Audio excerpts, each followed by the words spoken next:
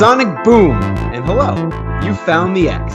Welcome to episode 2 of X Button Radio, the weekly podcast where some friends get together to talk all things gaming across all of your favorite platforms. I'm Damon Viteri, and I'm joined by Danny Morales. What's up, guys? Jeremy Orlando. Kid goes in the water. You go in the water. Sharks in the water. And special guest / possible regular, depending on his schedule. He also happens to be my brother, Dylan Viteri. What's up, Dill? Hey, pleasure to be here, guys. Awesome. Now, I want to say we all had our little intros last week, and Dylan, we never really got to meet you, per se. And the special thing about Dylan, before I turn it over to you, is that Dylan actually gets a paycheck for making games. He is a tried and true, real deal developer working down in Miami, and so we thought it would be great to have his perspective, as the three of us are just kind of, just gamers and hobbyists, and he's actually a professional who gets a paycheck for it. So, Dill, just kind of, give us a little bit of background, tell us a little bit about what you do, and, your games that you like, things like that. Yeah, no, absolutely. It's an absolute pleasure to be here, guys. This is my first podcast ever, so what better than a video game podcast, right? Perfect. Yeah. I actually am a producer at Shiver Entertainment down in Miami, and it's a great job. I've been there for about 7 months now, 8 months, and it's been a dream come true so far. I grew up an avid gamer my entire life, big Nintendo guy, big Dreamcast guy back in the day, and I always just had a passion and a love for video games. And, growing up with Damon, we were always gaming together, and he was always beating me. So, I got pretty good at them back then. And, it's nice to have an older brother that loved games just as much as me. So it's awesome to be here and talk about it. And especially to finally, have that dream job. So it's great. It's phenomenal. Yeah, that's awesome, dude. Now, if for those who don't know much about Shiver, what are some of the games that they've done, in the past? Yeah, so we've worked on Scribblenauts, Showdown, and Megapack, and we work on Mortal Kombat 11 for the Switch. Oh, wow. So, yep, that's currently what we're doing. We have other things in the works as well, and super excited about that, especially being, my first project that I'm involved in. It's really great. It's coming along nice, and be able to share something hopefully sooner than later, Well, maybe when NDAs lift and everything, we could be the first to get an exclusive. We can get the scoop on whatever it is that you are working on down there. Sounds good. The scoop. There you go.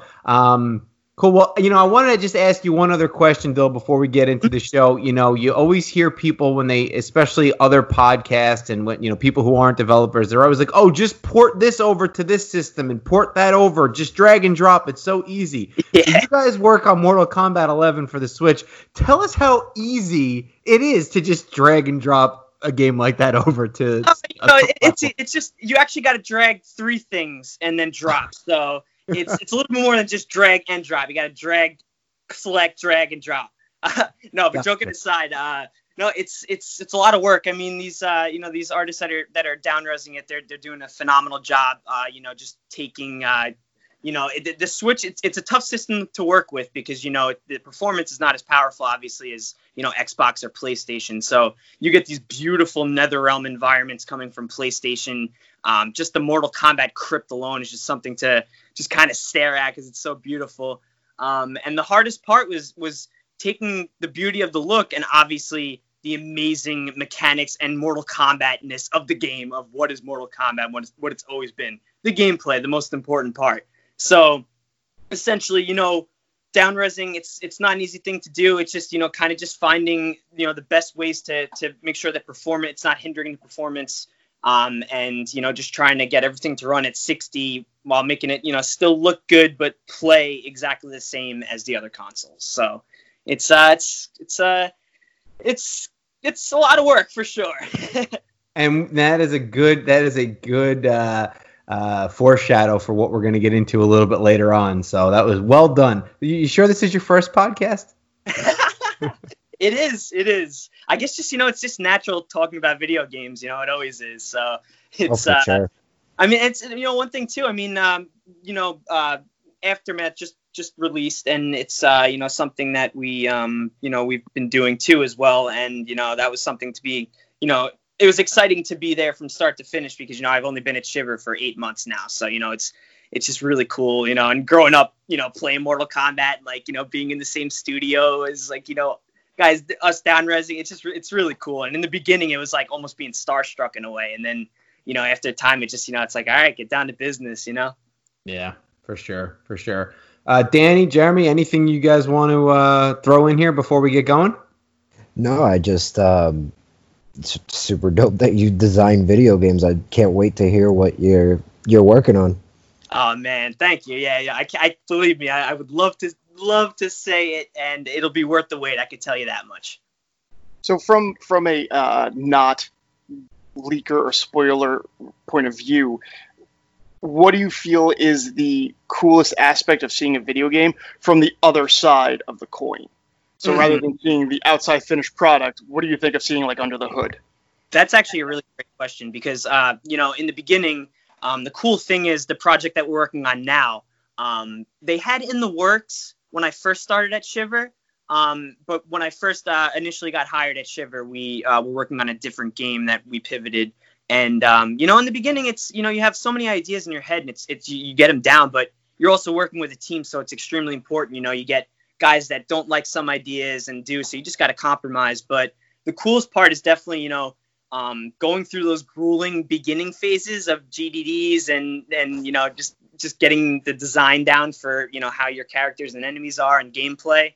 The best part is seeing it, come to life. Like when I really was like, okay, this is real now, is when we started getting in assets that, that we spent months, particularly me, spent a long time, finding assets for a particular thing. So it's cool to, see all that work come in and then seeing the game be built from ground up. So that's really cool to actually start seeing things being, implemented into it.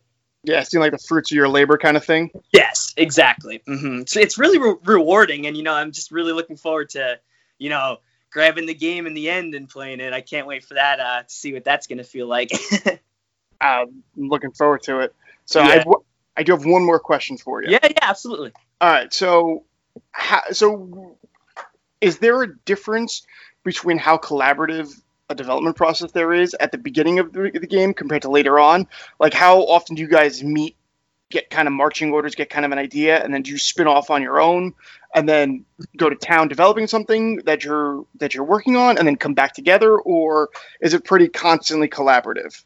It's actually very constantly collaborative. And that's another interesting thing is, how we're developing a game working during the whole COVID-19, like it's, and I'm sure that puts a damper on things. It's really a different experience. It's a different experience in itself, and a whole conversation, because I mean it's totally different because when you're in the office and you're in the studio, you guys are all together. So if you have something, you're next to people, you're seeing their screens and you're seeing what they're doing, and sometimes, if you're doing something, you kind of get lost in your work and maybe you veer off sometimes. And if a guy next to you sees it and it's like, hey, don't you think this would look cool? And you're like, oh, I see it that way now. I mean, that's the best part, opposed to when you're working from home and you got to message them and, it kind of takes like double the time.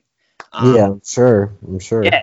But going back to your initial question, Jeremy, yeah, it's definitely collaborative all the time. And when you start in the beginning, you have, of course, an idea of how you want your game to be, and you have a vision. And, when you start building it as the months go by, things change. So, things are always constantly changing. Like even now we're, into development and a good chunk of it now. And, things are still being tweaked and fixed. And it's a constant collaboration. So, and that's the best part about being with everyone, is that, you can kind of, get with them before you veer off the tracks too far, if you know what I mean. Yeah. That's awesome. Mm-hmm. That's sweet, and we're so glad to have your perspective on a lot of this stuff, because a lot of the things that we talk about, while it's fun to talk about games and plots and theories and all that, I've always found the industry as a whole to be super fascinating, like almost as interesting following the industry and its growth as playing the games. And I probably, if I really sat down and think about it, I probably consume as much media from articles, videos, documentaries, podcasts covering the media side of things as much as I sit down with a controller in my hand. So, it's just it's awesome to have, your brain on the show to kind of give just a little different perspective than maybe what, Jeremy and Danny and I would have. So sure. Yeah, we're excited to get going with that. So guys, Sony has gifted us, as we transition into the current events, and I won't do the transatlantic accent this week, don't worry. Oh man. As Sony has thankfully given us yet another topic to cover, and this week was the Last of Us Part 2 State of Play. So, of course, last week was Ghost of Tsushima. This week was The Last of Us Part 2. Neil Druckmann of Naughty Dog, game director of Last of Us Part 2, and vice president of Naughty Dog, kind of walked everyone through a bit of the story. They dropped some of the story, and then I think they finished with about 8 minutes of gameplay. Now, before we get into it, I will say this. None of us, to my knowledge, have seen any of the spoilers somehow that have leaked with Part 2. So we're definitely not going to talk about that. I kind of bailed out towards the end of the new gameplay footage. I didn't want to see any of it. Yeah. And I was trying not to spoil myself too much on that. Mm-hmm. And I'm more talking about the leaks, Jay, that happen where everybody kind of knows the story beats at this point. So we're not, so anything we speculate or talk about is all going to be coming from a position where we have no idea what was leaked. So if we hit on something, it was just pure luck and accidental. So guys, I mean, what did you think of this thing? I mean, it was pretty, gorgeous is an understatement. The Naughty Dog engine is stunning. Yeah. It's phenomenal. Yeah. So what we'll do, since we've got 4 of us here, is I think, we'll kind of go around the horn a little bit and kind of get our initial impressions and what we thought of the gameplay and stuff. So Danny, we'll start with you. Like, was there anything that stood out to you that impressed you? I mean, what were your overall takeaways from the State of Play? I was impressed that Sony remembered that they made the Vita. That was that was the most surprising. No, I'm just kidding. Obviously the visuals are gorgeous. The facial animations are, holy crap, I've never seen anything that good, really. Really? No, it's so on point. Gameplay wise, I do like the tweaks, I do like the add-ons. I wish we could have seen more of like those partner situations. Like, does the game play pretty different, or is it kind of like BioShock Infinite? You know what I mean? Where they just hand out assist or something like that. I got the feeling that it's very similar to BioShock Infinite, where it may be very scripted and situational as far as how much they help you out. So you don't think it will need your input? Like, I didn't get that vibe. Yeah, I didn't either. I kind of feel like the way that the game looks to be, just from what I can tell from the 8 minutes that I saw, was it looks like there's, in typical Naughty Dog fashion, there's like arenas almost where you've got an unlimited amount of ways to try to get through this arena. And if there happens to be an NPC or an ally that's with you, maybe you can command them to do things, or maybe they'll kind of do their own thing and help out as needed, but let you kind of take the reins throughout most of what you're trying to accomplish, whether it's stealth or whether it's just being brutal and the stealth looks awesome in this game. The stealth looks really cool. Yeah, it really does. Like the whole, I mean, I love what Last of Us has always done with just hearing and audio between the clickers and how all they do is look for you through listening and their clicks and everything, and how you can see the dog trails and the scent trails that you leave behind and everything. I mean, I really like the way that they present all of that. Ironically, it felt a lot more like a stealth game than Ghost did from what they showed us, right? Yeah. Good point. Yep. I mean, I kind of I could see right away why they chose, even though Last of Us is coming out before Ghost, I could see why they had Last of Us that presentation second, was because, I mean, it was just on another level. Everything. Yeah.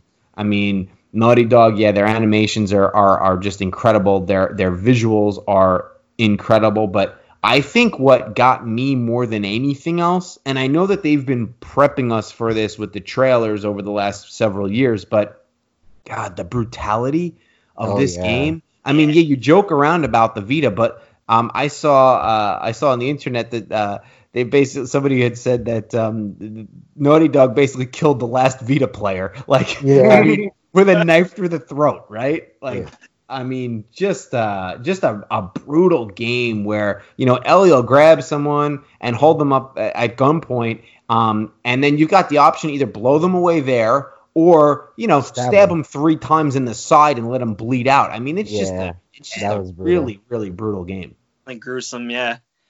And you know, the sound design is phenomenal too. I mean, like we were talking about, you know, the way it looks, but you know, the sound is amazing too. Like when you start out, you just hear the ambience, and you know, it's incredible. And then one thing I really like too is, you know, how they had with the crossbow, I believe it was, when she went to shoot it, it sounded like an old creaky wood, and I'm like, that kind of thing is just really cool, because, you know, it's like you kind of just scrounge together something you found and made something or whatever, and I thought that was really cool. And, I think it's a bow and arrow, but yeah, it's definitely it's definitely that sound is that's Naughty Dog. I mean, they're so immersive. I also really liked one of the parts where they were either down in like an abandoned subway or tunnel system, and everything is just bathed in a red light. That visually really appealed to me too. I just really had I just loved what I saw. And I was like, I cannot wait to be able to walk through these tunnels, and, you know, just between like the flashlights cutting through the red light and how everything is just bathed in that glow. I thought that was real interesting too. Yeah, it's gorgeous. Yeah, so I mean, as far as the story, it looks like it. You know, they said it's picking up a couple of years after the end of part 1.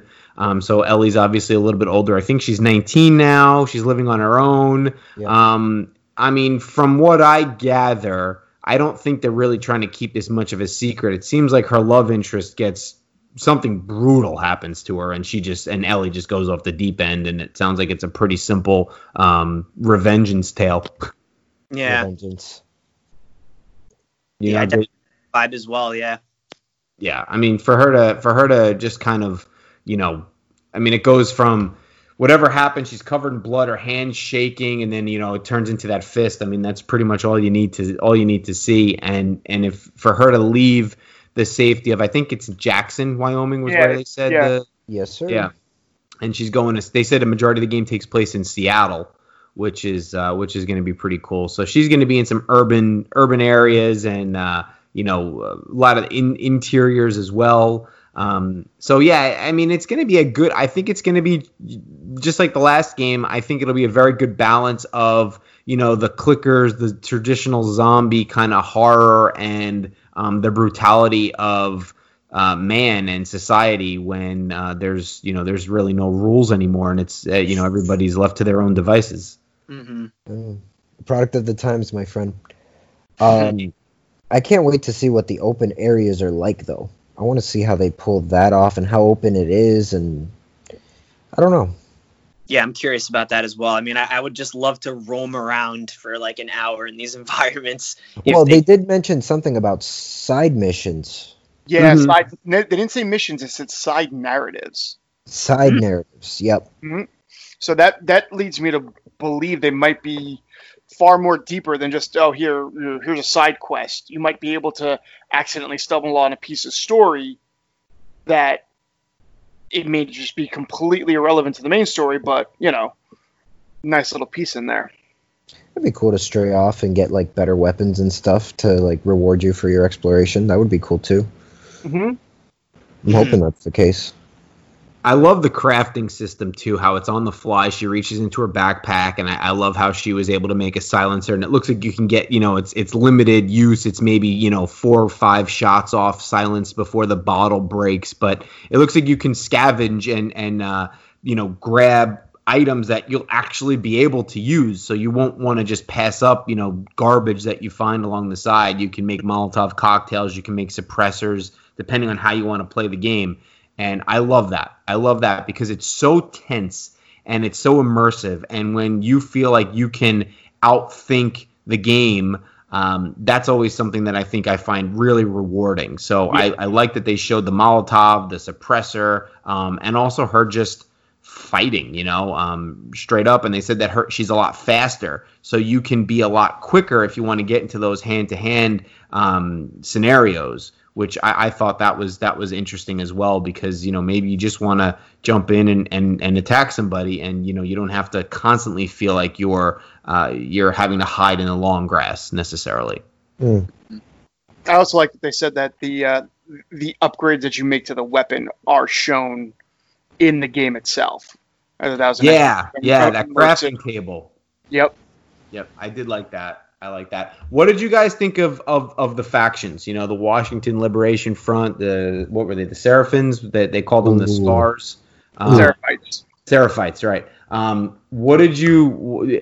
I mean, it seems to me like it's probably going to be, they'll be kind of crisscrossing, intersecting Ellie's story as you go, and you'll have some areas where you're taking down the WLF and other areas where you're taking down the Scars. I mean, did you kind of like what they're going for? One side's of religious zealots, the other side's like a almost like a militia. Was that something that you guys found interesting?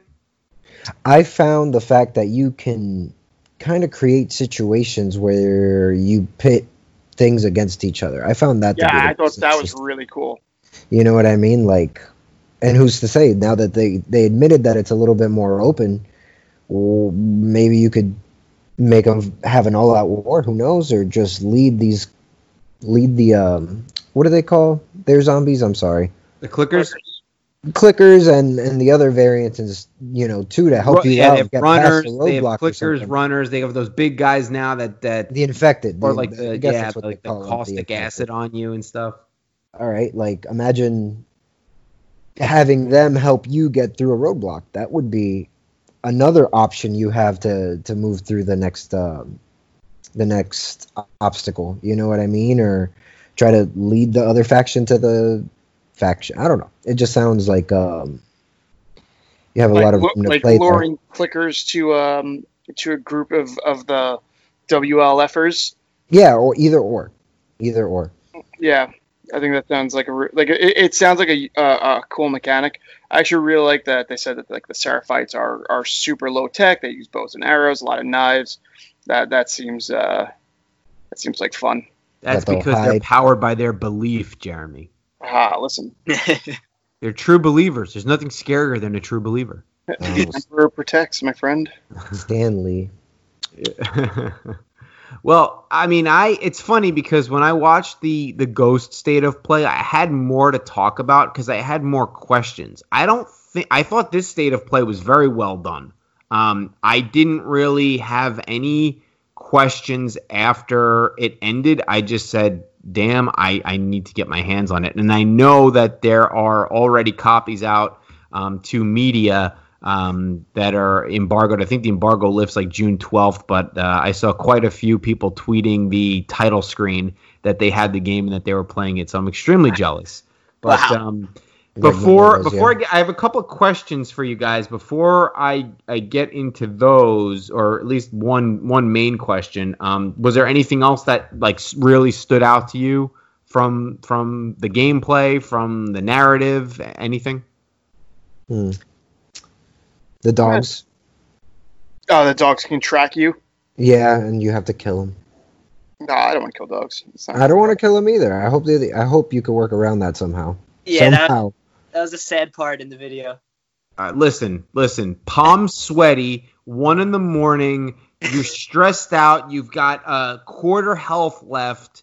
You're ready to put the controller down. All you got to do is get past this one guy, and this dog is tracking you and wants to rip your face off. Guaranteed, you're killing that dog. Nobody said they weren't going to do it. They just said they don't want to like it. All right, that's fair. Okay, so here's my big question. Do we think that The Last of Us Part 2 will dethrone God of War as the definitive PlayStation 4 exclusive? Yes. I don't even. Oh well, I mean, but here's the thing. I think so, from a narrative connection standpoint. Like, we played through the first one, we got connected to these characters, but we also played the first God of War and got very connected to Atreus and Kratos. So, what about God of War Part 2? When Thor comes in, you know what I mean? Will that be? Yeah, well, that'll be, but see, that's going to be PlayStation 5, so we don't have to worry about that. It's much more fun to discuss this now, because the way, if you go to any top 10 list, if you just Google top 10 PlayStation 4 exclusives, almost every outlet has the top 3 the same. It's God of War, then Horizon, and then Spider-Man. So where is The Last of Us? Maybe this is a better question for you guys. Where does The Last of Us end up positioning itself amongst those 3? Okay. Oh, go ahead, Jay. Honestly, assuming that it maintains the same quality of story and immersiveness that the first one did, I really don't see that this doesn't end up as number 1 across the board for a lot of people. Yeah, my heart wants to say God of War because I just absolutely love that game. It's seriously one of my favorite games ever. But just after seeing that, I mean, that's my mouth was open. I couldn't believe it. It just looks stunning. Like, everything about it, the way it looked, the way it sounded, the animations were stunning. I really think this definitely has a shot of dethroning that for this. But we will definitely talk when God of War 2 comes out, because that game that game is just going to be unreal. But that's another conversation. It's true. I happen to think that it's going to beat out God of War, especially in the beginning, for the next year or so, when The Last of Us is in the zeitgeist, and you've got the HBO show eventually coming and everything. Like, it's going to become a little bit more of a cultural phenomenon. I would be more curious to see how history remembers it in the next, say, 5 years. But I think right now, like, just stacking them up, I think The Last of Us is going to end up being the definitive title to own for the PlayStation 4. That's just kind of my take. But I mean, yeah, I had no complaints. I'm ready. I am so ready, and it is coming so soon. June 19th. I mean, we're what, a couple of weeks away from it, and man, I am so pumped for that game. Uh-huh. So, you guys have any other thoughts on Last of Us before we shift to a different topic? I mean, I just wanted to say, I think the fact that it's coming out so soon is good for a lot of people too, because all the situations going on in the world right now. I think it's definitely going to be a good thing for gamers to have good distraction. Distract them. I mean, well, even is it? That's a great point, though, guys. Is it a distraction, or is it too on the nose? A little too on the nose. They definitely said a few things in the state. They said a few things in the state of the play where I was like, I feel like we just dealt with this. People think about it, people fighting against government takeovers and militias, and I was like, that's all right. That's where we're at now. Yeah. That's what I was thinking. I mean, there are some like some of the story elements and some of the fluff that you can pick up and along the way of the first game are like just spot on. I mean, you'll like read like journals or like entries where they finally canceled school and it doesn't sound like we're going back, and like some of that, like I don't know if they've. Part of me wonders if this delay was them making some tweaks to that just to take some of the edge off, because these games are supposed to be an escape from reality, not looking to the future. honestly, I don't think they would necessarily go back and tweak it. I think the delay probably had to do more with releasing it at a time where it was less of a mystery what was going on in the world. Now everything's been pretty much quantified. We understand what's happening, and we understand like what to do against it. And the world, for the most part, is trying to return back to normal. So I think now is a good time for them to release it out there and not be too much of a sensitive topic. Yeah. Mm-hmm. Yeah. Cool. Well, I think it's time that we shift and we get a little green here and we talk about Microsoft and the Xbox, because so far we really haven't given them too much airtime, and justifiably so. I think their message with the Xbox Series X has been really, really strong. I think they've done a phenomenal job marketing, but my problem has always been they don't have the software to back up their hardware, and it's been like this now for a long time. And the last generation, for sure. Yeah, for sure. I mean, the 360 was absolutely the console to own last gen. No doubt about it.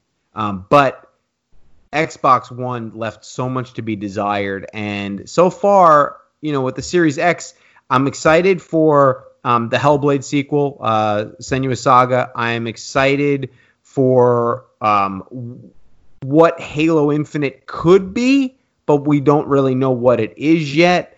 Beyond that, that's where my questions lie. But I thought this was pretty interesting. So Microsoft recently announced some more information. Obviously, the backwards compatibility angle has been huge for them. They've really been pushing that, and I love that. I wish Sony would catch up to Microsoft as far as just game preservation. And I mean, I've got all of my 360 and original Xbox discs, and I love the fact that I can throw one of my 360 discs into my Xbox One and just play it. I mean, that is something that original Xbox games into your Xbox One. Yeah. I mean, it's just that I love. But I wanted to just call out this one piece, and they just announced a blog, and this was from Jason Ronald, who's a director of program management for Series X, and it was released on Xbox Wire. And basically, a lot of things about backwards compatibility and how all games that are backwards compatible are going to play better on Series X. And the thing that really stood out to me was this section here. In partnership with the Xbox Advanced Technology Group, Xbox Series X delivers a new innovative HDR reconstruction technique which enables the platform to automatically add HDR to support games. Wow. As this technique is handled by the platform itself, it allows us to enable HDR with zero impact on the game's performance, and we can also apply it to Xbox 360 and original Xbox titles developed almost 20 years ago, well before the existence of HDR. Gentlemen, discuss. Wow. You're excited to play Alan Wake. You can play Alan Wake in HDR, baby. That is oh my god. Yep. So, I mean, while I would love for them to really be focused forward and kind of come out with, a killer launch lineup, or at least give me the roadmap for the first year, this isn't a bad concession prize here, or consolation prize rather. And listen, if you can't produce new games, just keep treading back to the old ones.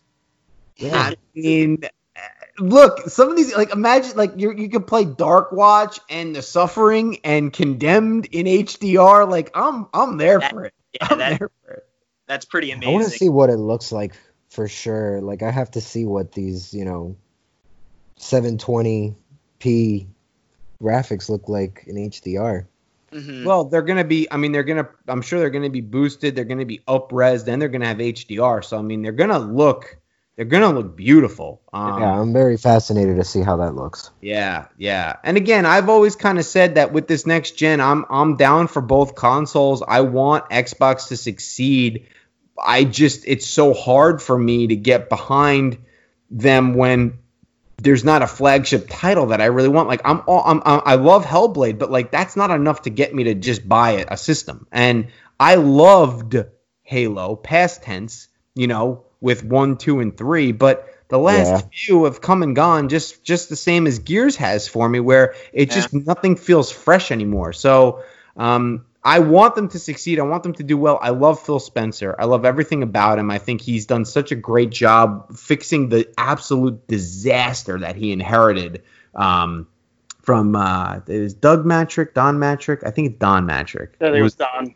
Yeah, who went on to then run Zynga into the ground. But anyway, so yeah, I mean, I just thought that was really cool. At some point, we're going to get the Xbox first party, hoopla and conference, and we'll see more of Halo Infinite, and we'll see what else they have up their sleeves. Rumors of a potential Perfect Dark again, and some other things. So we'll see. But I just had to throw that out there. I want to represent Xbox, and I think that them adding HDR to older games is just so cool. That's genius. Yeah, that's a really cool feature for sure. Cool. Well, I think that's really it for some of the big stuff as far as current events goes and what's going on in the gaming world. Again, we're not touching on every piece of news every week. We're going to touch on the things that we think are the most important and we can have the most interesting discussions on. So that's going to be our goal moving forward. So now let's get into what we've been playing. And Dill, since you're the new guy in town, why don't you let us know what you've been up to lately? Well, I'm playing Horizon at the moment, and I've been playing MLB The Show. Quite a difference of games, I know. I'm a big baseball fan, so I needed to get The Show because I haven't played a baseball game in a really long time, and I think it's a pretty good game. I mean, for not playing a baseball game in a while and being such a big baseball fan, it was cool to see how much the game improved and how good it got over time. And it's a fun game too. The mechanics are nice. They tweaked it around a little bit. And I've played it for probably a good couple months and then shipped it to Horizon, which is just a absolute gorgeous game. I mean, it's really good. I mean, everything from the cinematography to just the open world itself and the dinosaur machines. It's a really great game. Not too far into it yet. Probably about maybe 10 hours into it, so I still got a good chunk of it left. But so far, it's been a really great game, and love the crafting, and just love the fact that Damon. I think you said this a while ago that it's like Breath of the Wild meets Metroid Prime in a way. I think, if I recall correctly. Yeah, a little bit. A little bit in terms of like the scanning and it's great. I mean, the cinematography though is, I mean, that's something I'm heavily impressed with. I mean, even from the beginning, it felt like a movie. You're watching a movie, and especially when she's a little girl and then she's learning how to jump across the stones, getting hurt while she's doing it, and then she did this big long leap jump, and I'm like, please, he has to jump into the adult here. That would be incredible. And then she jumps and then becomes the adult, and I'm just like, yes, let's go. It was really great. Yeah, they did. Now, are you gonna go for the platinum in that one? I am. I'm gonna go for it. I'm gonna definitely go for it. Nice. That was a fun game to platinum, for sure. Yeah, it's definitely it's really like it's nice to, especially after playing MLB for a while. And I started when I got my PlayStation earlier this year. I started with God of War, and that was obviously incredible. And then kind of switched around to other things. Then played The Show for about a couple months, and then it was nice to jump back into a big open world game again and just explore the world and craft and build. Yeah. Now, how many hours do you think you put into The Show? That's a good question. Probably 60 to 80 maybe. If I were to have to guess. Yeah, because there's a lot. They have a lot of cool. Like, I mean, believe it or not, I didn't really play franchise mode too much. Like, I didn't really play too many nine inning games. Not because I get bored of it, but they just had so many other cool aspects to the game and mini games that were exciting. Like, they had something called Moments that allows you to basically pick big team moments that happened in 2019. So being a big Mets fan, it was awesome to play the Mets moments and like relive those moments again. And like it's basically like you have one shot to basically like let's say hit a double and win the game. Like this happened on September 19th, 2019 or something like that. And if you strike out or if you pop out, you got to restart. You keep restarting until you complete the moment. And I thought that was a lot of fun. I think that's so cool. That is such a cool idea. Yeah, it really was. Because believe it or not, going into the show, I just thought it was going to be just I didn't heavily look into it or check out videos or anything, but like I just thought it was going to be a standard baseball game, draft your team. But there's a lot of stuff I clearly missed from the show the past few years, and especially with this game, there's a lot of cool mini games and modes that keep you entertained. Yeah, that's awesome. Unfortunately, that might be the only baseball you get to experience this year because it's looking ugly with these players right now. Oh, I know. It's like, it's just, yeah. I don't. As much as I want it to happen, I don't know. I just don't see it happening until they say it's happening. I'm just gonna keep playing the show.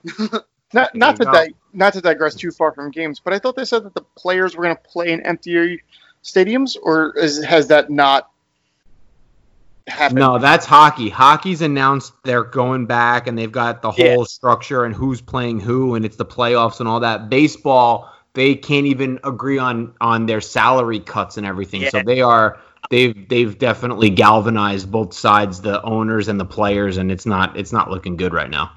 Yeah. Wow. Fortunately. Mm-hmm. Yep. So, all right, Danny, what about you, man? What do you got?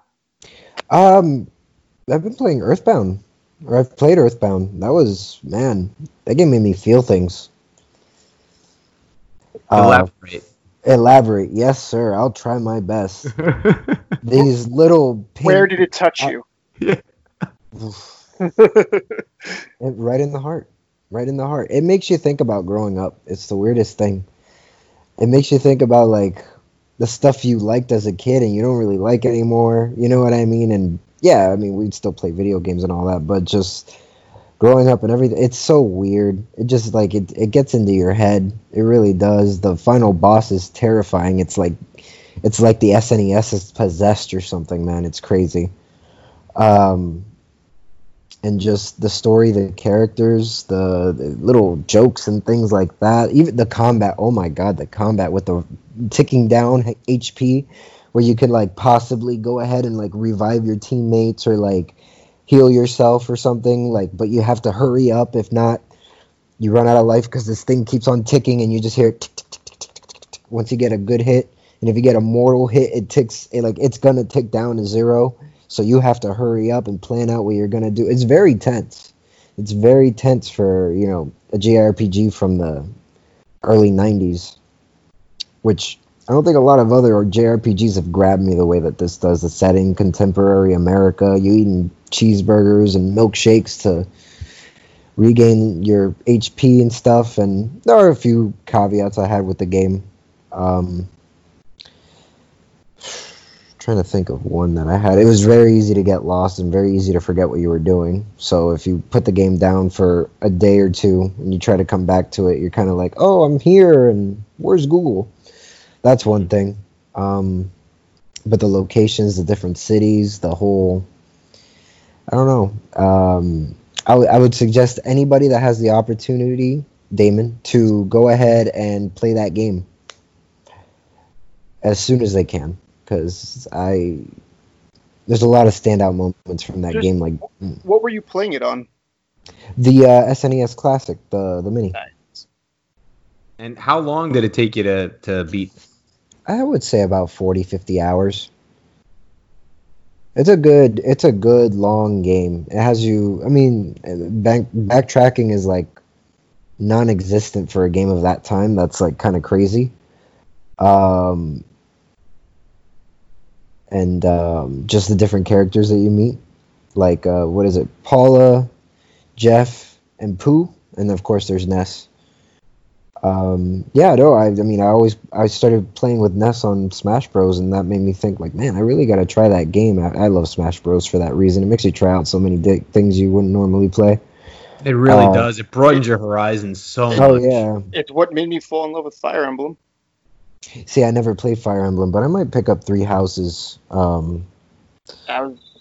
game was amazing. Yeah, I heard nothing but good things. So I don't know. Yeah, guys, I would just play it. It's different. It's different from any other JRPG you've ever played, and it's for all the right reasons. It's smart for its time. Yeah, that's definitely the title that's on my SNES Classic that I'm like, I really gotta jump in. But then every time I fire it up, I immediately go to Mega Man X. I just can't stop myself. You could probably beat that game in like 12 minutes, man. No, man, that game, as fun as it is, and once you know which Mavericks are the what they're weak to, it makes it much easier. But like, that's still not an easy game. It's a couple hours, I think, to probably beat the whole thing. But yeah, I mean, I definitely have to get into Earthbound. I thank you for calling me out live. That means a lot. So.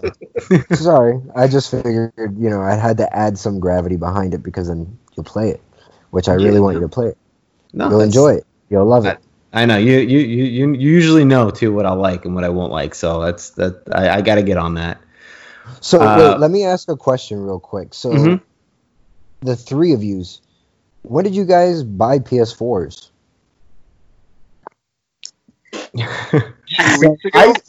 This is gonna sound so terrible, right? But I got mine Black Friday of 2019, and then I convinced Dylan to get one, and then I bought a Pro and sent my base PS4 or PS4 Slim to Jeremy because I'm like, you guys can't sleep on these games, like they're too good. Because we all have Switches and we all have Xbox Ones, but but like it just kind of happened that way. So yeah, that's why like every week it's like, oh, what are you playing? Oh, I'm playing Horizon. I'm playing God of War. Yeah, like reliving every.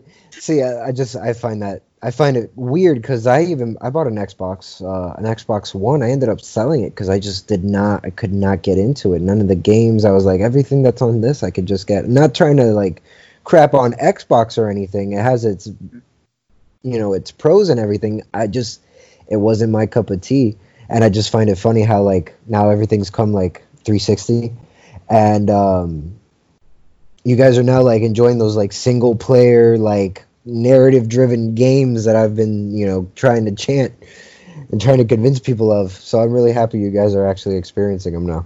Yeah, it's honestly I'm glad I jumped in. I mean, better late than never, right? I always wanted to get one. Like I pretty much played my Switch a lot. I mean, I didn't really play Xbox One too much a lot in the past few years, but I've been playing Switch a lot. Like, I mean, the Switch was something that I was just really enjoying, and I was playing games. It already has so many good games on it, man. Like, yeah, but that was like all the best games ever made. Mm-hmm. Yeah, Nintendo. Yeah. They just know how to execute the magic, like no matter what. Like their games could look like absolute crap, even though like some of them kind of, like, I mean, obviously they're not up to par with PlayStation or Xbox or anything, but Nintendo just always has phenomenal games that just are so much fun. They just know how to put the polish on it, man. They've got the magic. Like that's it's like Disney magic. Like that's why, like, oh, next gen, we don't care, we don't need to, and they're right, they don't need to, because Nintendo, all they need to do is release, say they're announcing Metroid Prime 4 again, and then saying, oh yeah, by the way, we're dropping the remaster of the first 3. Like that would get people, oh my god, excited.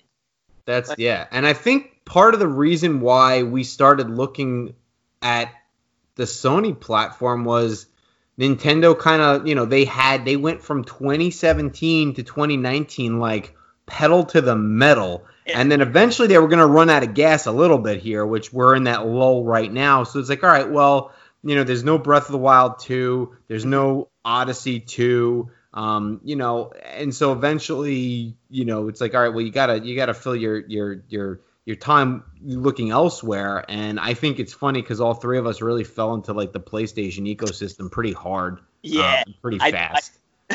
Which, I mean, I've owned every PlayStation system, so it's not like, oh, I'll try this PlayStation. That seems like it might be fun. Like, I've had the PlayStation, the PS2, and PS2, God, I burned that thing out on SOCOM. I mean, forget it. So, but it just, I was so into the 360 and into the Xbox ecosystem that it just made sense to go from 360 to the Xbox One.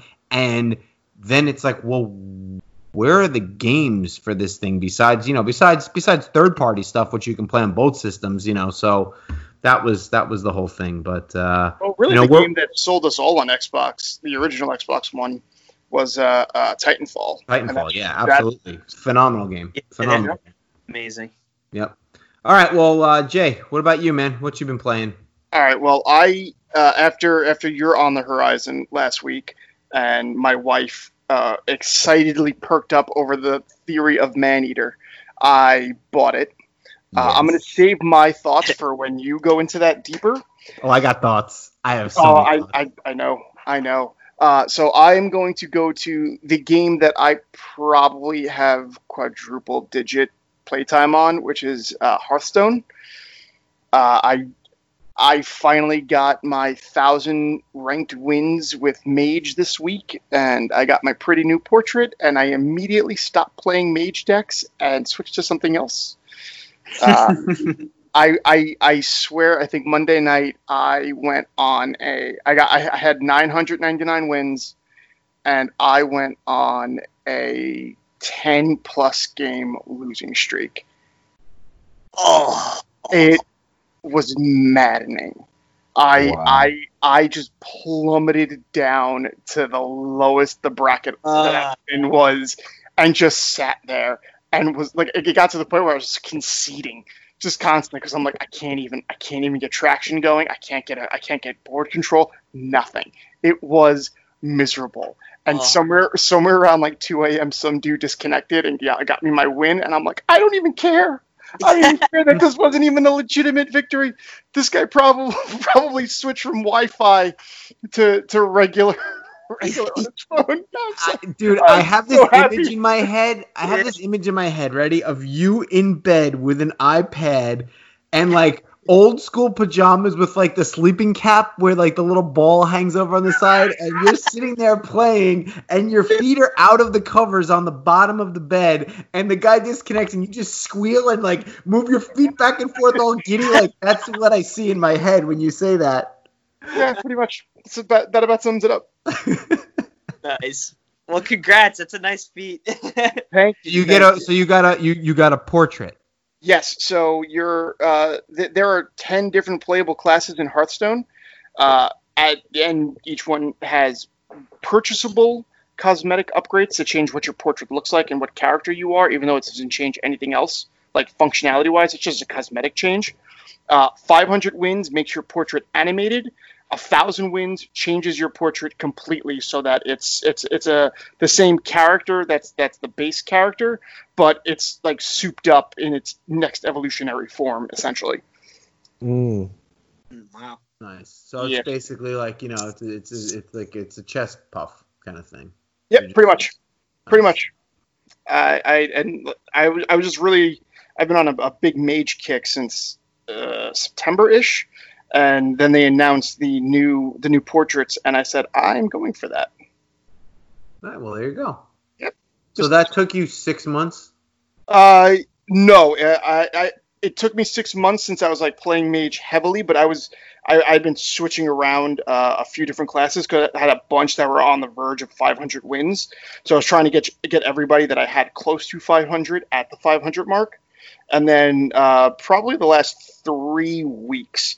I really had been just pouring into Mage decks, and most of them. The big thing with Mage lately has been they're pushing completely like RNG based games. So it's a lot of, hey, you play a card and it's a random thing happens. It could be a random spell gets cast at a random target. So you're running a deck that is literally. You can't plan for it. You can't make the assumption that, hey, here's my plays. My plays can happen, and it can completely screw over my side of the board before it even screws over the opponent. Okay. Nice. Very nice. Well, I mean, so what's the next goal for you? I started playing Priest because I have 500 and change wins on them. I would love to play Paladin, but Paladin is just not viable right now. Their deck archetypes are just all over the place, and they don't have a really consistent play style. With the last expansion, Blizzard went back and kind of did a pretty good overhaul on the Priest class, and I've been enjoying them so much the last week that I've been playing. So I'm enjoying that, and I'm hoping that the next expansion they do the same thing for Paladin, where they just go back to what its base set is, figure out what the identity of this class needs to be, and then starts putting out new cards to really expand on it. Nice. How long that game's been going on for? How long now? I want to say 2014 or 15 was the beta. Wow. Let's see. Hearthstone beta. Yeah, pull that up now. Oh my God, 2013. Oh wow. Wow. Yeah, that's when it started. I didn't start playing until it was actually launched fully. So that was I want to say 2014, like March 2014, somewhere around there. That's crazy. Yeah. That's crazy. Next episode, you have to tell us how many hours you have logged in that game. I don't even know if you can look that up, and that's probably maybe it's better that you don't. That's know. for the best. Yeah. You got to think. When COVID's not happening, I'm at the gym doing cardio for an hour. So every day you have 1 hour logged on Hearthstone. Every single day I go to the gym, and that's not including what I do on the side to play the game. On the side, when he's on the toilet, he means. Yeah, well, yeah. You can do both. There you go. You could be on the toilet doing cardio and playing Hearthstone. Don't ask me how, but you'll figure it out. For some people, going to the bathroom is cardio. Well, exactly. And I'm sure there's a cream. There's a cream for that or something. All right. Can I go? Can I go? Go. Before I get into Maneater, I will say this. I played 3 more episodes of Life is Strange. I talked about it last week. It was on sale for like $3. I said, why the hell not? So I'm going to save my thoughts on Life is Strange for when I finish it. So I'll talk about that next episode. Maneater. I will avoid any kind of spoilers. I platinumed it over the weekend. So I picked it up whatever day it was. I think I played it. The total playtime was, I think, 13 hours for the platinum. There are games that are made for me, and I appreciate them. And I know that they're not made for everyone. However, Maneater is a game that absolutely is made for me, and it deserves all the 7s and 8s or whatever scores it's going to get. It's not going to change the world. But let me explain it, and Jeremy, feel free to jump in as we go. So the premise of the game is that you're following this shark, and it's in the future. So the ocean levels have risen, and so there are things like ruins and things that you can find and landmarks along the way, which I thought was really smart to make it like in 20XX, let's say. You just don't know exactly when it is. And it follows this shark as a Discovery Channel show in a way. So every time there's a story event, they put the little Maneater icon at the bottom, and it'll say like Sundays at 10/9 Central, and it's got the fake channel name on it. And it reminded me a lot of like Whale Wars. Yes, yeah, yes. That level of Discovery show. Mm-hmm. Yes, for sure. And it follows this shark hunter who's a psycho, and he's basically like Louisiana Quint from Jaws in a way. And what is so cool about this game, number one, is the narrator is Chris Parnell from Archer and from Rick and Morty. And he is the game. The narrator from Crackdown when you played that, and like he just got it. Like it's the same thing. That keeps the story going. It it's like the pulse of Maneater. It's really funny. Every time you find a landmark, it's tons of pop culture references from Rick and Morty, Ocean's 11, Pacific Rim. There's so many references to these movies that are littered throughout the game world. It's a true RPG. You start as a level 1 pup shark, and you have to level up to a level 30 mega. And as you start, you start in the swamps of Louisiana, basically. And by the time you're done, you're in the Gulf of Mexico. So as you go through, you're going through, golf communities that are on the water. You're going through essentially like Universal Studios and like shopping on the water. You're going through areas that are like an abandoned SeaWorld. Every area has missions that you have to accomplish. Eat X amount of turtles, or kill X amount of humans on the beach, or whatever it is. And then as you finish those objectives, the apex predator will move into that game world, and there's about 7 of them. And you have to kill the apex predator, and it could be anything from like a souped up alligator to other things later on that I don't want to spoil. But really cool system. As you kill humans, think of it as like GTA 3 style, and like Grand Theft Auto, I guess, in general now, where you get like the wanted system. It's an infamy system, and you start at level 1, and when you kill enough humans, and they bring out these hunters on these boats, and you have to kill the hunters and sink the boats. And as you kill enough of them, you'll fill up your infamy meter, so you'll move from level 1 to, say, level 2. And before you can unlock level 2, you have to kill the hunter that is the boss of that infamy level. So there's 10 levels total, so there's 10 hunters that you have to kill. And each time you kill one of those boss hunters, you unlock a new ability for your shark. So you're constantly... This game is so much more deeper than it has any right to be. Yeah, it's crazy.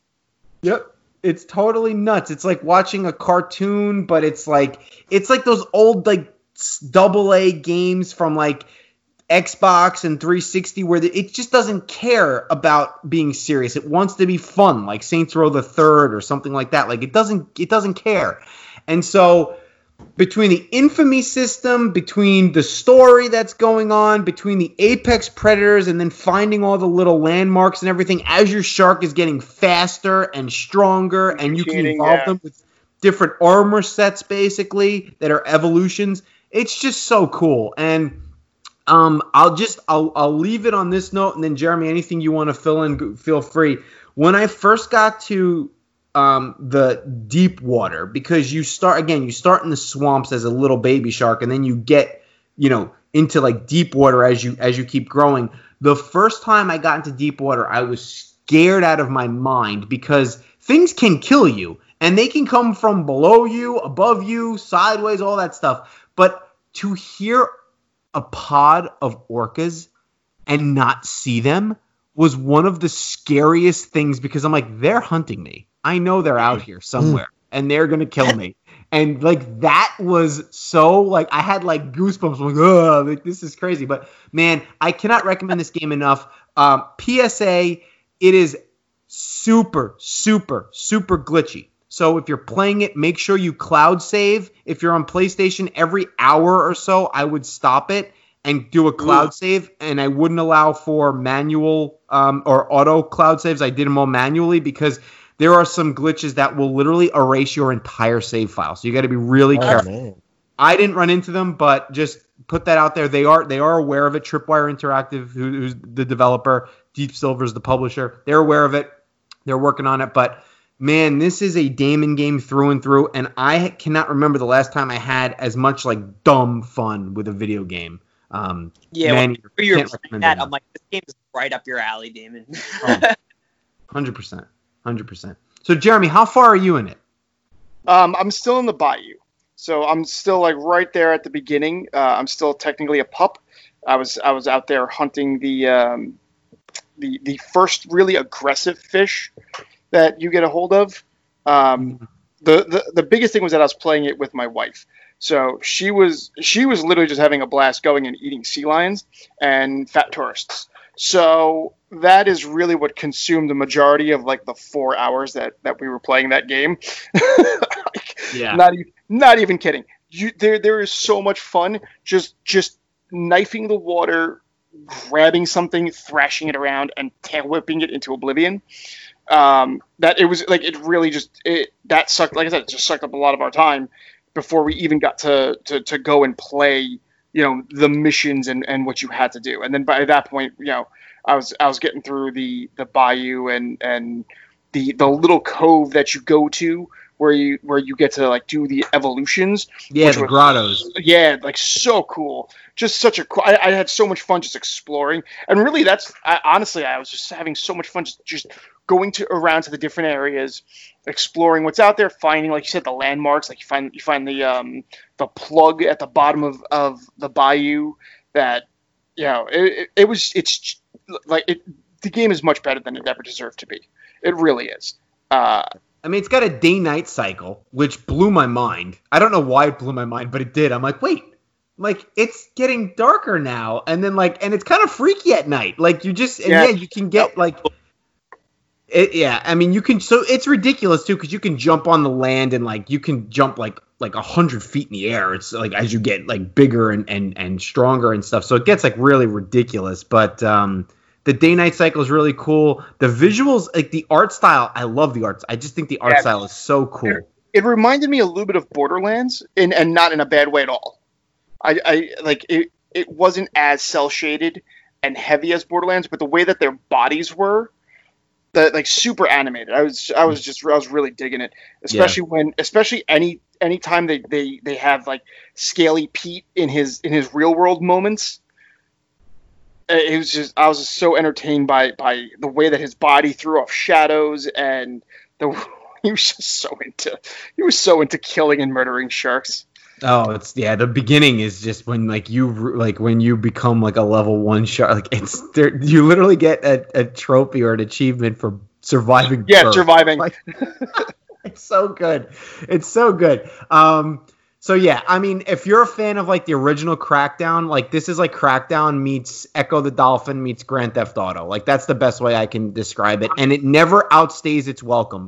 When you're done with it, it's the right time, and none of the collectibles are hard. You'll never need to look at a guide. You can just play it and complete it, and just kick back and have a great time. So I am so glad that it came out. I hope it does super well. I think they're even talking about some DLC, so we'll see what happens with that. Oh man, one of the things that I have, like I said, I've not really finished the game, but if they can get more into mythical creatures, that would be really exciting. Get some Krakens, little Nessie in there. Yeah, I mean, there's so much room for what they can do in a sequel also, which I think would be awesome. And there's not enough games like that. There's not enough games where you're an animal and just doing animal stuff. That's what really sold my wife on it, because she loves Goat Simulator way more than any human should. Mm-hmm. And it's that, except you are a man-eating shark. Yep. So I'm glad that ended up being on our radar, and it's definitely for one of my favorite games of the year. But I understand it's not it's not anything special. It's just it's a special game for me, and I love that about it. It was on sale for Memorial Day weekend. It was 33% off in a few different retailers. So I don't know if those sales are the entire week or just Memorial Day, but you might be able to catch it for $30. Nice. Yeah. Well worth it. All right. So as we move along here, that's pretty much covers the playlist for this week. We want to get into a topic now. Since we have Dylan on the show, we thought this would be a good time to get into it. And also because we covered The Last of Us, we want to talk a little bit about development time in games. And Naughty Dog specifically has been under fire lately for, crunch culture and, how much they overwork their animators and their developers. And, there was a former Naughty Dog employee that had come out and said, like, look, they don't put their money into skill. They put their money into just time and resources. It's more like, it's like a war of attrition as far as development goes. So, we just wanted to talk about, how we feel with some developers coming out now and saying that they're willing to extend development time to make a good game and not push out, not try to hit these release dates. Danny, I think you had mentioned, off air to us that, Sonic was something that they were talking about doing as well. Yeah, the PR representative, I don't have the guy's name on hand, but Sega's going back to formula where they're actually going to take time between these releases for Sonic games, and I think it'll be all the better for it. I love Sonic, I really do. My first big Sonic game was Sonic Adventure 2 Battle for the GameCube. I sunk hundreds of hours into that game. Right there with you, man. Between that and the Chow Garden, like I want that back. I want the innovation back. You know what I mean? Like, Sonic Adventure was great, and then Sonic Adventure 2 was like, all right, well, let's get rid of all these hub worlds that don't really need to be here. Let's trim the fat, and granted, yes, you have to play 3 different games in one rather than just play the Sonic game, but whatever. But then they brought in the Chow Garden, and the Chow Garden was so deep, and it was crazy between all the stuff. Like, me and my cousin would spend a whole weekend just training chows and putting them into karate matches. Like, it was phenomenal. So for Sega to, I guess, what is that now? 19 years, 18 years later, try to, like, take their time with a game, at least when it comes to Sonic. I really hope it works out for them, especially with all the fan-made stuff. The fan-made stuff that people in their free time have come out with just crazy, like Sonic Mania. Sonic Mania was a fan project, and that was the best Sonic game of the last 10 years. Yeah, easily. So Danny, I mean, it sounds to me like, you're all for, extending development times to get the innovation back and the quality back. And, I think probably all of us would want that. But at the same time, we sit here and we just gushed for 20 minutes about how amazing The Last of Us looks, at the,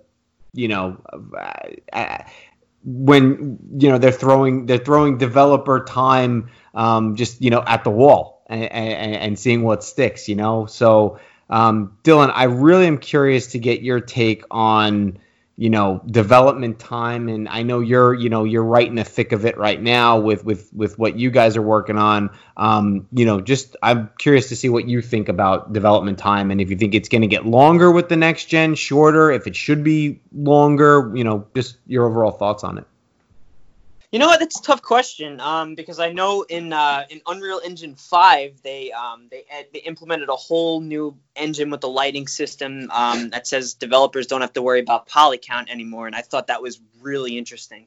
I didn't do too much research into it, but I watched that video when they released the Unreal 5 when they did that little video. Mm-hmm. And if that's the case, then I mean that's cutting performance a lot right there, is because you spend so much time creating art assets and you want them to run in your game, perfectly, and you don't want it to hinder performance. So a lot of times, you spend time making sure the poly count's right. With the new engine, you don't have to worry about that. So you could probably keep pumping out stuff as high poly as you can. You don't have to you don't have to de-res anything or whatnot. But I personally believe that time is definitely your best friend, because it probably goes for any type of art specifically, but when you're creating art, you're never going to be satisfied fully or contently. There's always going to be something that you see later on. It's like, oh, we could have done that, and we could have done this. They're always going to find stuff. So I feel the longer it takes to develop something, the better it'll be, the quality of the game. But it also, I understand, the business side of things, and, you got publishers that want you to release things on time, and, and it's a lot of it's just, it's time and money. But I personally think that the longer you spend on your product, the better it'll be. and not just for you, for everyone too, because you want your guys to be fresh, your guys and girls to be fresh on your team, and you want everyone to, you don't want anyone being burnt out, because when you're burnt out, you don't have a fresh brain, and things could be resentful.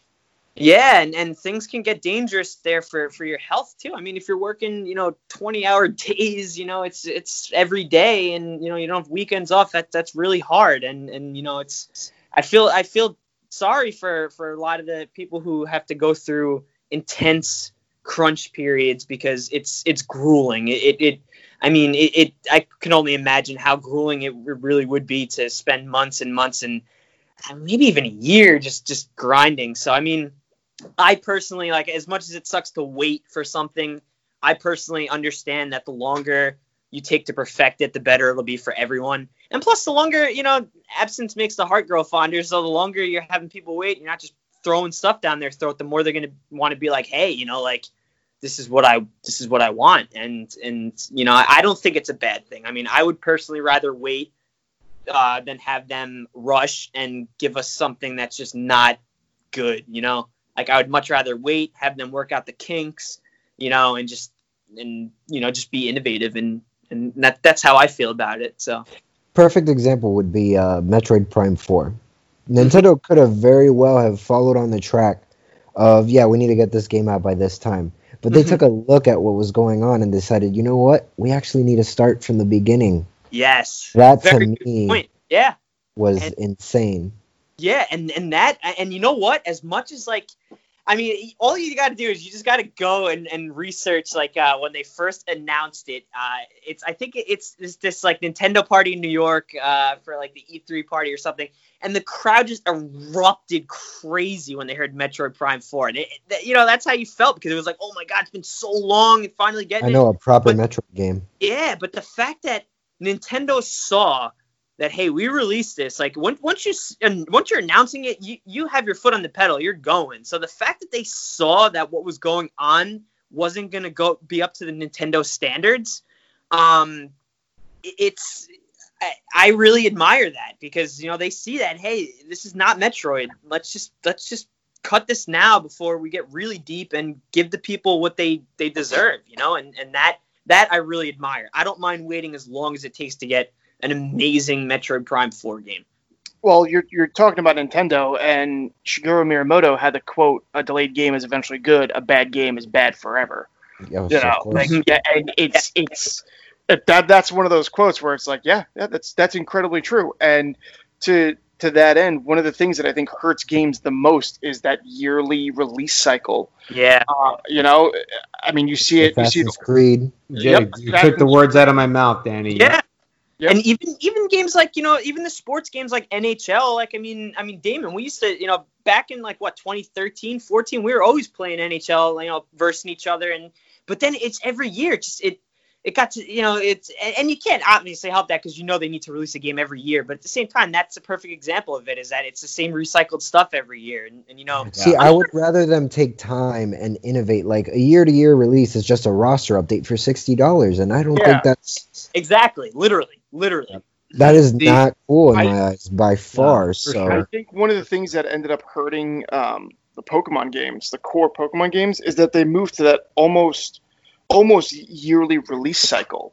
They had two teams that were alternating for a while there, and I think one of the most exciting things that I saw is that they're moving away from that now, and they're actually utilizing DLC. So instead of them releasing another Pokemon game this year, they're doing DLC. And I wish that's something that more games would adopt, where don't shove out another, like sports games is the perfect example. And EA has shown that they basically just put a new coat of paint over the same game.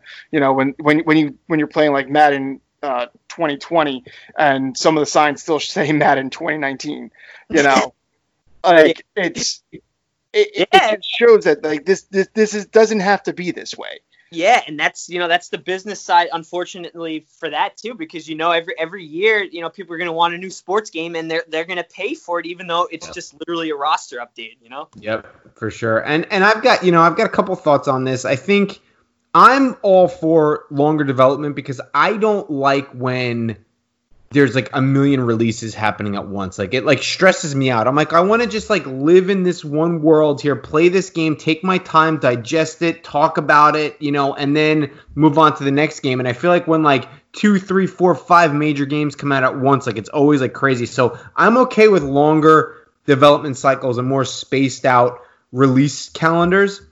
I think, when you talk about development cycles being delayed or longer, I think it falls into one of two categories. The category that we've been talking about so far has to do with the studios respecting the art that they're creating, like Nintendo with Metroid saying we cannot release a bad game that is not going to work for us, so we're going to scrap the whole thing and start over again because they respect the art. We don't know necessarily what's going on behind the scenes with their employees and all that, but never really heard too much about crunch with Nintendo, with it, outside of what's deemed reasonable. They came out recently. I don't know if it was Eiji Aonuma or even Shigeru Miyamoto, but that they said the developers can take as long as they want right now with everything going on. They can take as long as they want, and I don't care. You can't miss something you never had to begin with. Yeah. Yep. Well, and that brings me to the second factor, which will extend development times, and that's caring for your employees. And I want to highlight Gravity Well Games. That's a studio that was spun off of 2 Respawn guys. We talked about Titanfall earlier, Drew McCoy and John Shearing. And I want to just read something from their website. It says, we are starting a studio because of how we want to make games. We want time to iterate on everything and get ideas and feedback from the whole team. We're building this studio to last for decades. That doesn't happen without putting the team first. We take team health as an absolute top priority. That means we are anti-crunch. That means good compensation. That means everyone at Gravity Well has creative freedom because when somebody else makes all of the decisions, work isn't fun and the end product isn't as good. We prefer to cut and focus down so we only ship what we love. And I think that is so refreshing and so good to see, especially in the face of, you see so many times, for example, we talked about Borderlands 3. You hear about what Randy Pitchford and Gearbox and rumors how those developers didn't get compensated because the development time took too long and their costs were, higher than they should have been, and everybody lost bonuses. Employees. Yeah, this industry can only last for so long like this before it collapses on itself. So it's nice to see a studio like Gravity Well saying, no, health is the top priority. And we also want to respect everyone's creativity and come up with something. And I know this is PR speak also, and will it really be like that? We're not sure. But it's nice to see somebody coming out and saying, no, that is what is important to us. And I hope more studios start to do that. Because, look, the one thing we are not lacking is quantity of games. Like, we are getting – there's new games coming out every day. Like, we're fine there. Take the time to make the games that are going to make a lasting impression. So that's kind of those are my thoughts and why I think development cycles taking longer is a good thing for both employee health, and for the industry as a whole, and also for the medium and getting quality games that aren't glitchy and buggy and, half-assed products. You gotta appreciate the art, man. That's it. It is what it is, and even the whole day one patch thing to me bothers me. You know what I mean? Like, it could have been the best game ever made after the patch. Oh my god, you kidding me? Like, what about, granted, it's few and far between people don't have internet, but out there's some kid that, his parents can't afford that kind of stuff monthly, but that's a different subject anyways, but. Yeah, no, I hear you. So, anything else you guys want to add about development times, crunch? I was really gonna point out that crunch, I feel like, has been very much so in the zeitgeist over the last couple of years. I feel like it's being really, really keeping developers' feet to the fire and treating their employees right. Because for sure. The way that people respond to companies that have really horrible crunch cultures has been, for the most part, good. I think companies are learning that, hey, just because it has existed this way doesn't mean this is how it has to exist, Right. That's Rockstar. Rockstar's been, they've had some changes at the corporate level too, and they're starting to talk about, not necessarily burning their employees out with their games as well. So I think you're going to see that there too. And a lot of this anti-crunch stuff. Really, you again, Jason Schreier, formerly of Kotaku, now with Bloomberg. He's been leading the charge on that for a very, very long time, and how game developers don't have a union, and you can be booted out for not or made to feel like you're doing less, even though you're staying till 7 o'clock every night because somebody else is in their cubicle till 8:30, 9 o'clock, sleeping at the studio. So it's tough, and I respect the industry enough to, and obviously it's close to home with my brother being a developer, where I want the industry to succeed, and I also want the employees who make these great games that we love to be respected, because without them, what are we doing here? Well said. Exactly. Yeah. Exactly. And when you look at it compared to other forms of entertainment and other media, a movie can reach its release date with little to no issue, but there are game-breaking coding issues that could come up, and if a publisher doesn't care and says no, we want this out, or a developer doesn't care and says no, we want this out, where does that leave you? Like, do you say no, or do you pump out a game that has a fundamentally broken aspect to it? Right. That's how you run into those situations where, if this is gonna cost us so much money if we delay this game because bonuses are all focused on that release day, And dude, can you imagine like how good? What was that? Was it BioWare? What was that multiplayer game from EA it might have been BioWare? Anthem. Yes, Anthem. Yes, BioWare. Yeah, BioWare. I remember watching the trailer for that. I was like, oh man, that's gonna be great. But it was EA, so I was like, like imagine having a company that has a reputation like that, yeah, yep. That you put something that looks good out, but it's you. You know what I mean? Like you've burned me so many times in the past, like with Battlefield and Star Wars Battlefront and all those games like that are just subpar, but you just push them out to make money, and you have a license on it, so you made money. I can't stand that kind of stuff, especially with Anthem, because Anthem looked incredible. Yeah. And they ruined it, and they never even cared to fix it. People spend $60 on garbage, and I can't stand by that. And it's funny because it's like weird to kind of try to see where they pick and choose what they're fixing, and a lot of it has to do with the license. But like they fixed what they messed up with Battlefront, which was Battlefront 2. Battlefront 2 was a great game. It just was mired by microtransactions, and they basically stripped all that out. And then it became a great game. But it's those kinds of things that, like Dead Space. EA made Dead Space 1 and 2, man. And those were phenomenal games. I mean, they published them. I know it was Visceral. But still, they were not afraid of giving those people time. And we're talking a little bit over 10 years ago, giving those people time to do what they need to do. And it showed up. Those were great games. Those were phenomenal games, and they just kind of lost their way. Still looks gorgeous. Yes. Today you can put that in, and that game looks incredible. Yeah, when we played it a couple months back, I was like, man, this is still pretty. Disgusting, pretty. Mm-hmm. Yep, for sure. All right, well, we're running long here, so let's hit On the Horizon, and then we'll jet. But we don't have a specific game that we want to talk about this week for On the Horizon. Instead, we want to cover heavy rumors that, yet again, Sony will probably give us something to talk about, as it's being reported that the PS5 press conference and I guess official announcement is going to take place next week. We've heard June 4th as a date for a long time. And I think that we're getting to the point where, it's going to happen. And, we mentioned Jason Schreier earlier. He broke this and basically said Sony's planning PS5 conference for as early as next week. So it may not be next week, but it sounds like it's probably going to be. So for our On the Horizon, I thought it'd be good to see, what do you guys expect from this conference. A console reveal, please, please. Actually, Please, sure. I just want to see it. I know. I agree. I just want to see what it looks like, man. Come on. I'm expecting them to announce at least one or maybe two killer games that are going to be there at launch, and I'm expecting it honestly to be God. Horizon. I think it's going to be Horizon. I really do.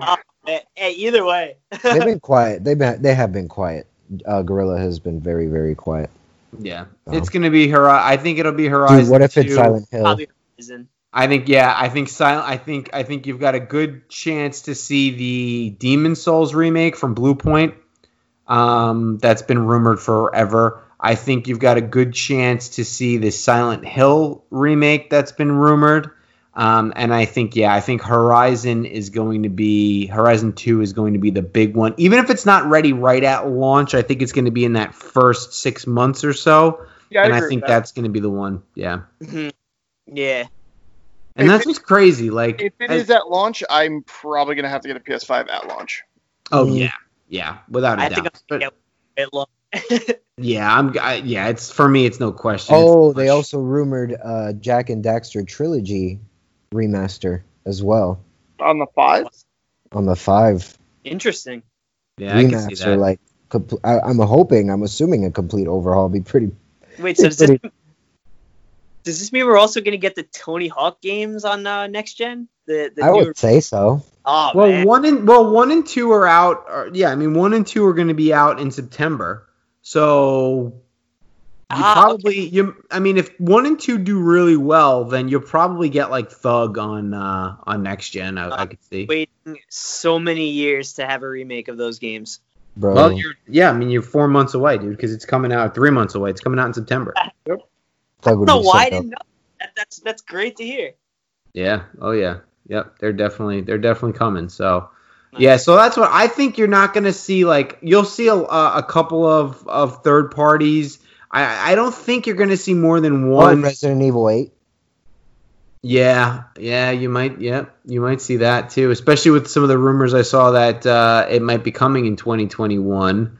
They're not going to have the Resident Evil 4 remake is not going to be ready yet to really show. So yeah, it might be 8. They don't have to remake that game.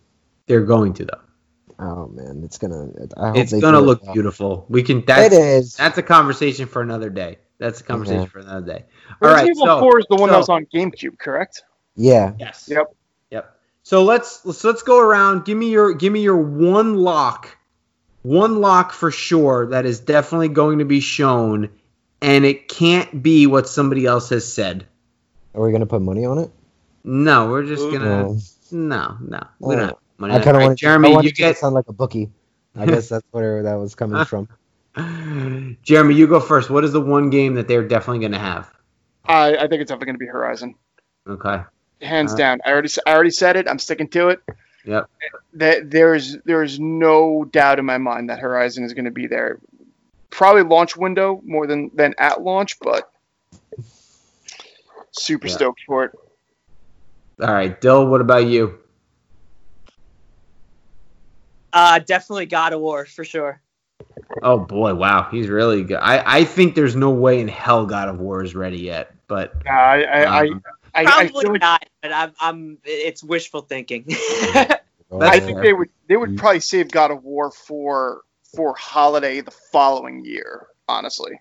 Yeah. Yeah, I think so too. I mean, maybe a teaser, but I don't think so. I think they're gonna let, like I said, I think they're gonna let one game kind of really hog the glory for this reveal, and then pace out their reveal. So, all right, so Danny, what do you have? Glover 2. No, I'm kidding.